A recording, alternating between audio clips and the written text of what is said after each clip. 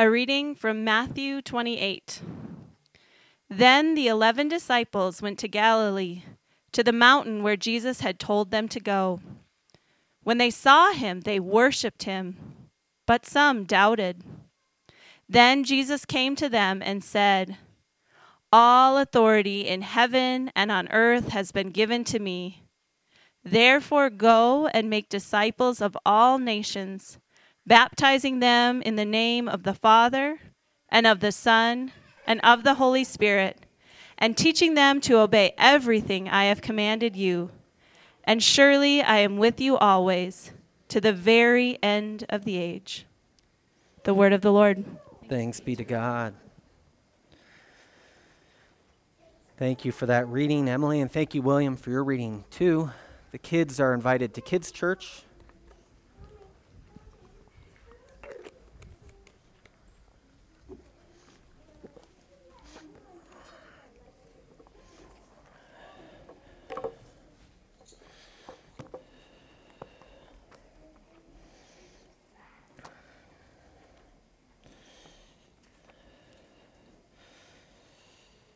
The voice of the Lord twists oaks and strips bare the forest, and in his temple all cry glory. The Lord sits enthroned over the flood. The Lord is enthroned as king forever. The Lord gives strength to his people. The Lord blesses his people with peace. These were the words of the psalm that Rachel read for us this morning, and it's a beautiful psalm. It's one of those ones that as you read, you kind of wonder what's going on, but it has this way of sort of watching a thunderstorm and then seeing the cosmic power of the Lord in it, and then crying glory because of that. There's a well-named passage in a less-read book by C.S. Lewis where he talks about how, before the modern age, if you looked up at the stars, you sort of saw an enchanted universe and things balanced and created in some ways. And now we look up and we see a void. We see emptiness. We see this. And the psalmist, I think, today for us brings back that imagination that the earth is filled in some ways with his glory, that glory is abundant here. And that we but dim ourselves by looking at it more in a mechanical sense. It's not that those things aren't true, but they tend to make us smaller, I think, and less at home in the universe in which we live. The reason for that psalm this morning, I believe, as the lectionary selected it for us, is it proclaims God the Father as the creator of all things. But it has this way in which the voice goes out. The voice of the Lord, it says several times. And the voice of the Lord often, if you're reading with the Trinitarian formula in mind, the idea of Father, Son, and Spirit, becomes this logos, this word that God speaks. And the earth being filled with the Spirit. All that to say, today is Trinity Sunday. Hooray. Who said hooray? Rachel. She said that because I give her a hard time about not liking the Trinity because she has certain songs. She's like, I don't like that song. And I'm like, it's because it's the Trinity again, isn't it? So you earned your credit today. Thank you, Rachel. Trinity Sunday has these temptations in which we're tempted to, as pastors or preachers or as Christians, to describe the Trinity, to sort of make the Trinity make sense as if that's something we don't do all the time. We end our service every Sunday in that doxological praise, that doxology that sings praise to the Father, the Son, and the Holy Spirit. My hope is that as we worship here, not that every Sunday is Trinity Sunday, but the Trinity is not absent on any Sunday. This isn't the Sunday where we come together and we say, well, let's talk about this thing and make sense of it and make sure it's an important stamped belief. And then we can forget about it as we go forward. Now, notably, this summer we'll be in the book of Job, so we might forget about it. It's hard to bring into the book of Job, but it comes up in other parts of our worship service, I hope, in our singing, in our praise. And most notably, as I was thinking about it this way, the Trinity has this way, I think, in that it's a home for us. It's the place in which we live. The passage that Emily read for us before she went down, that we are baptized in the name of the Father and the Son and the Holy Spirit. It describes where we live as believers. we are brought in and marked with that three-part name: the Father, the Son, and the Holy Spirit. And in my younger and dumber days, if you can believe that, I wrote a blog post, so that tells you how long ago this was, about questioning how the necessity of the Trinity as a doctrine was for Christian life, because it seemed to me, and this is the way it was functioning as a part of the group I was in, it was a question of do you believe in the Trinity? Yes, okay, moving forward. And then it never left an impact or a mark in our lives. It seemed like a doctrine that was more like a test than it was a lived reality. Now, I made two mistakes there. One is, because the doctrine is more like a test, doesn't mean it's not useful.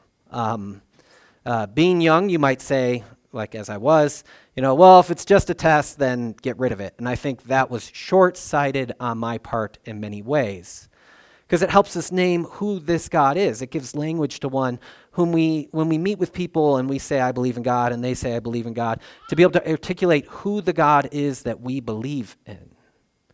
Because God as a term, God as a word, is used for many different things.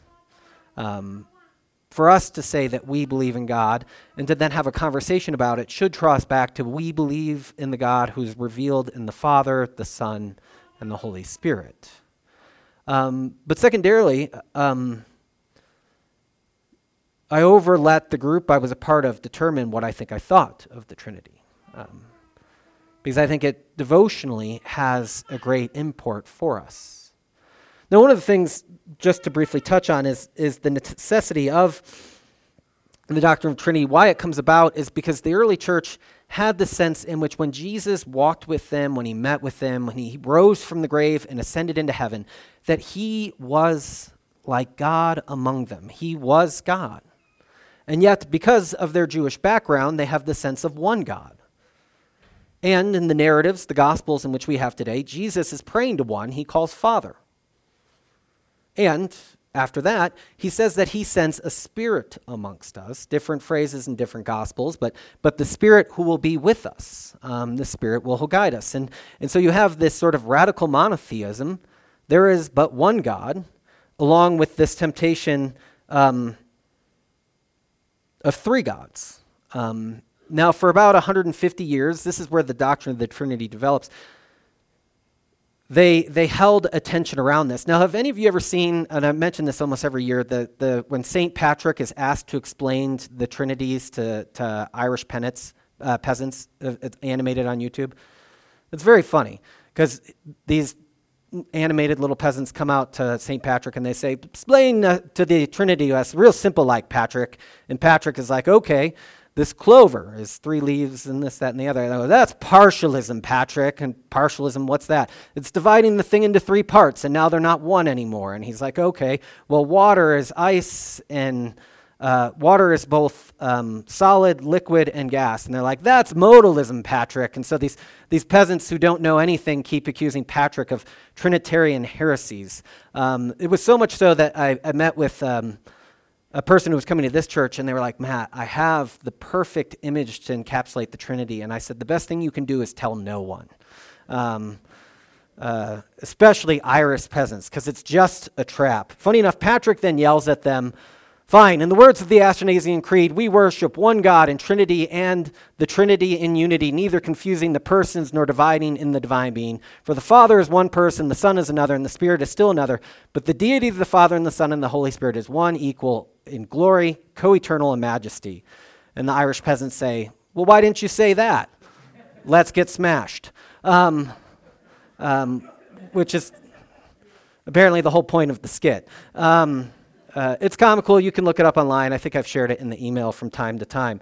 But we have that the way in which this Trinity is attempting to articulate the story of who God is for us. Because we have those dangers. We can fall into this. There are these 3 gods, and thus we are no longer capable of reading the Old Testament. Or we have this one God, and then Jesus becomes this adopted sort of figure into the Godhead. And that's one of the early heresies, is that Jesus, there's 2 sort of Christological heresies of understanding who Jesus is that he is so divine that when he dies, he doesn't really die. He ascends before he dies. Then the alternative error is he's superhuman, but he's not God, and so that's why he's able to die. The fact that Jesus dies was a great challenge for them, which is a point to say that I was thinking about the Trinity this week, is how important it is for us to understand who Jesus is. The doctrine largely comes about as a way to understand who Jesus is. To say that Jesus is God. Now, this comes from sort of an Augustinian 7-part description of it, this image. It's in the bulletin too, in which you would say the Father is God, the Son is God, the Holy Spirit is God. That's your first 3 sentences. Your next 3 sentences are the Father is not the Son is not the Spirit, and you have each of these. And then the last sentence, which is encapsulated by that middle section, is there is one God. Now, the challenge that I think pastors and us as Christians have is we begin to fall into this mystery of what does it mean for something to be 3 in 1. And that's not to say that that's not a worthy discussion, but the Trinity, in its basis for us, is meant to drive us into this way of understanding the story of God and God's relation to us. How God is there for us. So that's start. I have a couple observations first that I want to make in different ways. For him we live and move and have our being. As some of your own poets have said, we are his offspring. This comes from the book of Acts, and I think it describes connecting to what Emily read from the end of the book of Matthew. It is in this one whom we live and move and have our being. Paul here is, Acts 17, is doing outreach in an area that has a bunch of different temples to other gods. And he comes up to one, and it's this one to the unknown God. And what Paul says is that the unknown God has made himself known. For it is in whom we live and move and have our being, and we are his offspring. The importance, I think, of learning the Trinity for us as Christians today is for the same reason Paul was able to say, for the unknown God has made himself known. God has revealed himself to us. It's been a while since I've brought up my favorite distortion that I think the church works against today, and I hope that we work against it well. This is what most people, we're older now, or when the study came out, was a distillation of what most people believe. They're probably between 27 and 37 today. And this was Christian, non-Christian, everyone. This is what they believe about religion. And it goes by the great title, Moralistic Therapeutic Deism. Moralistic Therapeutic Deism. And you'll see this is sort of their creed. A God who exists and ordered the world and watches over human life on earth. God wants people to be good and nice and fair to each other as taught in the Bible and by most other world religions. The central goal of life is to be happy and to feel good about oneself. God does not need to be particularly involved in one's life except when God is needed to resolve a problem. Good people go to heaven when they die. This was the standard creed that all those people believed. And I think there's 2 challenges as you go through it. One is it's not all wrong, right? As you look at it, you're like, there's some truth here, and then there's some distortion too. It's not all wrong, but it's also cuts off much of what we know. And what I think is, and what my hope is that saying that God is Father, Son, and Holy Spirit names a reality that's different than what's professed in this creed. It names that God has something to do with us. See, this creed, and much of what we do in the modern world, think religion, Christianity as a religion within that frame, is about our experiences and emotions as we sort of work our way out and finding ourselves on the journey of faith towards God. The difference with Christianity is God comes to us, which isn't to say experiences and emotions are not important, But what it does say is that this isn't something I found inside of myself, but something that came from outside to me. The solution to the struggles of humanity are not birthed within humanity, but in a Father who sends his Son to the earth to reconcile us in our estranged context, and a Spirit then guides us afterwards. And so the content of Christianity, unlike many other religions, is not a way of life. It has a way of life attached to it, but it is a belief system in which we come to know something else. We begin to know and narrate ourselves in relation to God. This is why I think if you look at perhaps the current struggles of Judaism, is there's a large segment of secular Judaism, because it's a habits and practices. In certain, talking to Jack and Izzy, in certain pockets, the Catholic Church in ethnic spheres struggles with this as well, as you show up to the things, but belief in the things isn't as important. It's more the cultural trappings. What's odd about Christianity amongst most of the religions is that the things that we're required to do are much smaller. We have no diet. We have no distinguished dress. We have no pray and face this what direction 5 times a day. That would be Islam. We have these things. And so the content of what we do is largely been brought into what we believe. And what we believe is narrated in this thing we call Trinity. Now, this quote on the back of the bulletin today is perhaps one of my favorite quotes, because I think it describes at least what we try to do here. We try and hope in here. Robert Jensen, in this article on how the world lost its story, he's lamenting how Christianity has picked up slogans as a way to understand the faith. Jesus is Lord, or Christ died for my sins. Anything you see on a bumper sticker. Incidentally, I've never seen I believe in the Father, the Son, and the Holy Spirit on a bumper sticker. So that would be an exception in Jensen's quote, but that's not one we use. We use several other slogans to encapsulate Christianity. But what I think the quote tackles is this uneasiness with that name. I'll read it now. There's one slogan, as he's been complaining about the other slogans, that is a particular, precisely a maximally compressed version of the one God's particular story. This is the revealed name. Now that's, I think, important language. This is the revealed name. Just as an aside, our kids do a little bit of a catechism thing through the New City Catechism at times, but I added my own question, which is to say that as I ask Rosie and them, I say, is God female? And they say no. And I say, is God male? And they say no. And then I say, is God Father? And they say yes. In the sense that Father is revealed language. The Bible uses a lot of other metaphors, both feminine, non-feminine, you are my stronghold, you are my rock, these type of things to describe God. But the Trinity, in that way, is revealed language. It's not metaphoric in the same other ways, which isn't to say, so at Defiance Church, my hope is we appreciate all the other metaphors. God is like a mother hen, Jesus said in the Gospel of Luke, that gathers chicks under her wings. But the like does a lot of work there. Whereas Father, it's never, we don't pray our God who is like a Father in heaven. It's revealed language, and it's also revealed language that's not meant to collapse into male. Then she asked about the Son, and I was like, okay, moving forward, this gets complicated. It's